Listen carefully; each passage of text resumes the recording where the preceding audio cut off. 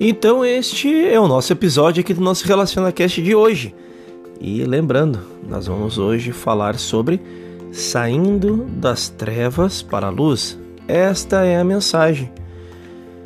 E em Gênesis 1, 2, 3, diz: E a terra era sem forma e vazia, e havia trevas sobre a face do abismo, e o Espírito de Deus se movia sobre a face das águas. E disse Deus: haja luz, e houve luz. Interessante. A luz de Deus, a luz da sabedoria espiritual, entra na consciência apenas no grau de nossa própria receptividade e devoção a ela. Não se pode impor a nós, e nem pode vir a nós em meio ou em maior medida do que nós mesmos permitimos. Deus é o pleno, o esplendor, mas cabe a nós determinarmos a medida da luz que receberemos. Não é suficiente dizer, abre aspas, eu gostaria da plenitude de Deus, fecha aspas, se nossas ações refutam tal afirmação.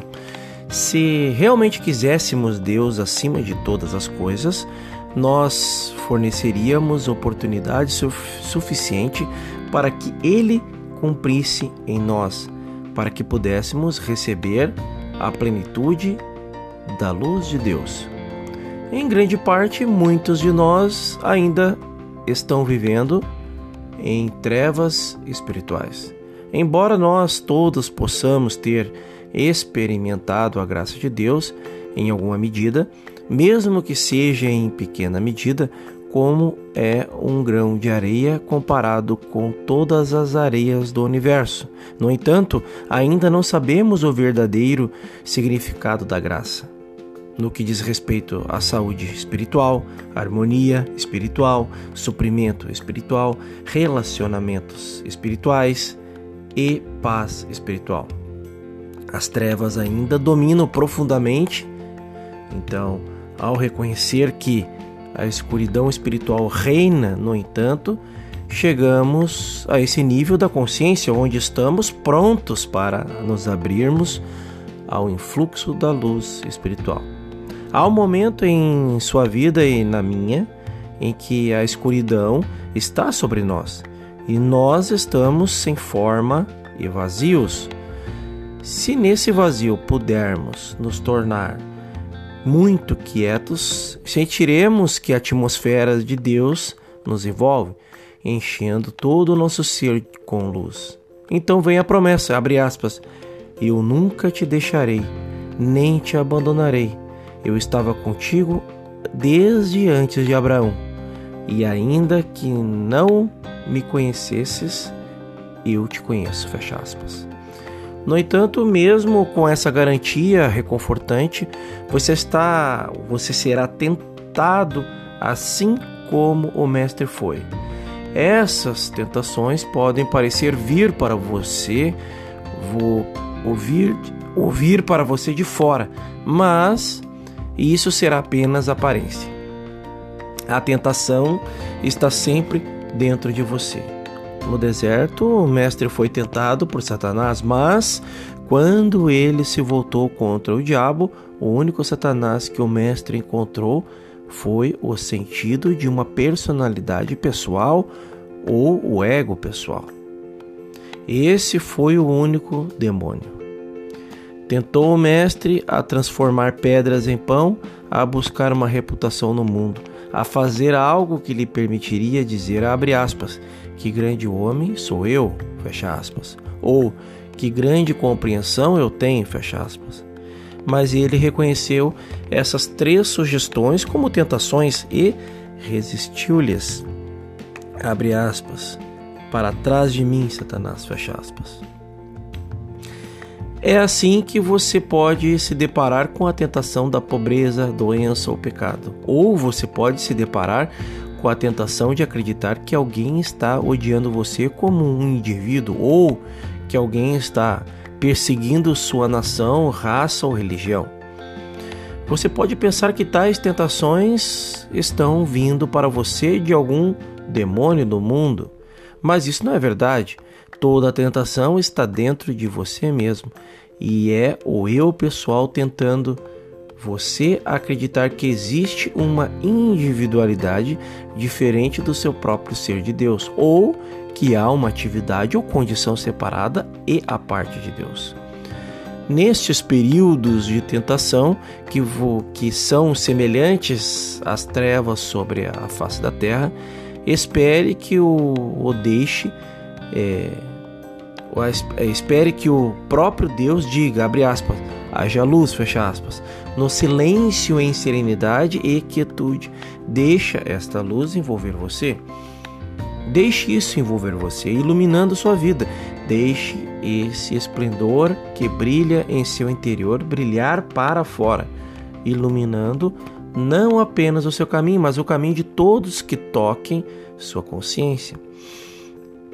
Quando esta luz brilha em sua consciência, todos os que são parte de sua família espiritual compartilham da luz espiritual que vem através de você. Nenhum professor espiritual ou vidente jamais foi o único beneficiário da luz que recebeu. Ela tem sido lançada ao mundo para que os outros possam compartilhar os seus benefícios de sua iluminação. Em Mateus 5, 14 e 16, vós sois a luz do mundo, e não se pode esconder uma cidade edificada sobre um monte, e nem se acende uma candeia e se coloca debaixo do alqueire, mas no velador, e dá luz a todos os que estão na casa. Assim resplandeça a vossa luz diante dos homens, para que vejam as vossas boas obras e glorifiquem o vosso Pai que estás nos céus. Mateus 5, 14 e 16. Ninguém pode manter a luz de Deus engarrafada dentro de si mesmo. Esta luz espiritual nos faz a luz do mundo, mesmo que este mundo seja limitado à nossa própria casa. O barulho e a confusão do mundo obscurecem a luz de Deus, mas quando nós aproximamos-nos de Deus em quietude e confiança, a paz toma nossa alma. E então, naquele momento de paz e a luz de Deus, a luz da sabedoria espiritual e a cura derrama-se através de nós e opera conscientemente dentro de nós.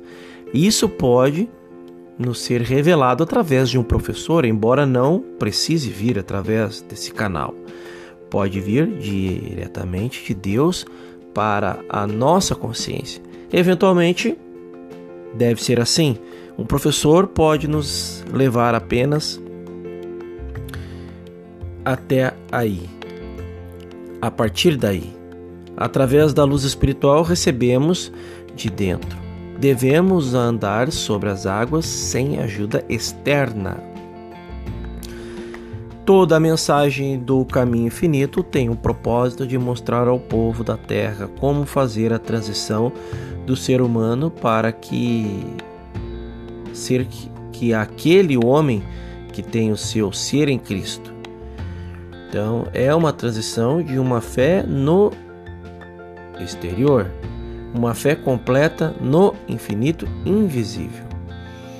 Então, é uma transição de uma fé no exterior para uma fé completa no infinito invisível. Há muito tempo as pessoas da Terra depositam sua fé nos príncipes, nos exércitos, nas marinhas e nas frotas aéreas do mundo, no dinheiro, no ouro tirado da terra e depois enterrado novamente na terra. Durante muito tempo eles dependem de formas de bem. Então esta é a nossa grande mensagem de hoje, e faça desse dia um excepcional dia. Toda a mensagem tem um propósito de mostrar a todos nós como fazer uma transição. Essa transição de um eu baseado no externo para o eu baseado no interno. Ambos geram resultados na nossa vida, mas aquele baseado no interno faz uma completa graça nas nossas vidas, porque sabemos que através daquele que nos enviou, através do todo, existe um propósito, existe uma rota a ser seguida em cada um de nós, entendendo que, já que nós somos a imagem e semelhança do próprio, nós temos uma individualidade, porém, esta individualidade ela é baseada naquilo que viemos fazer aqui. Tenha um excelente dia e no nosso próximo episódio falaremos sobre a natureza efêmera da forma. Até lá!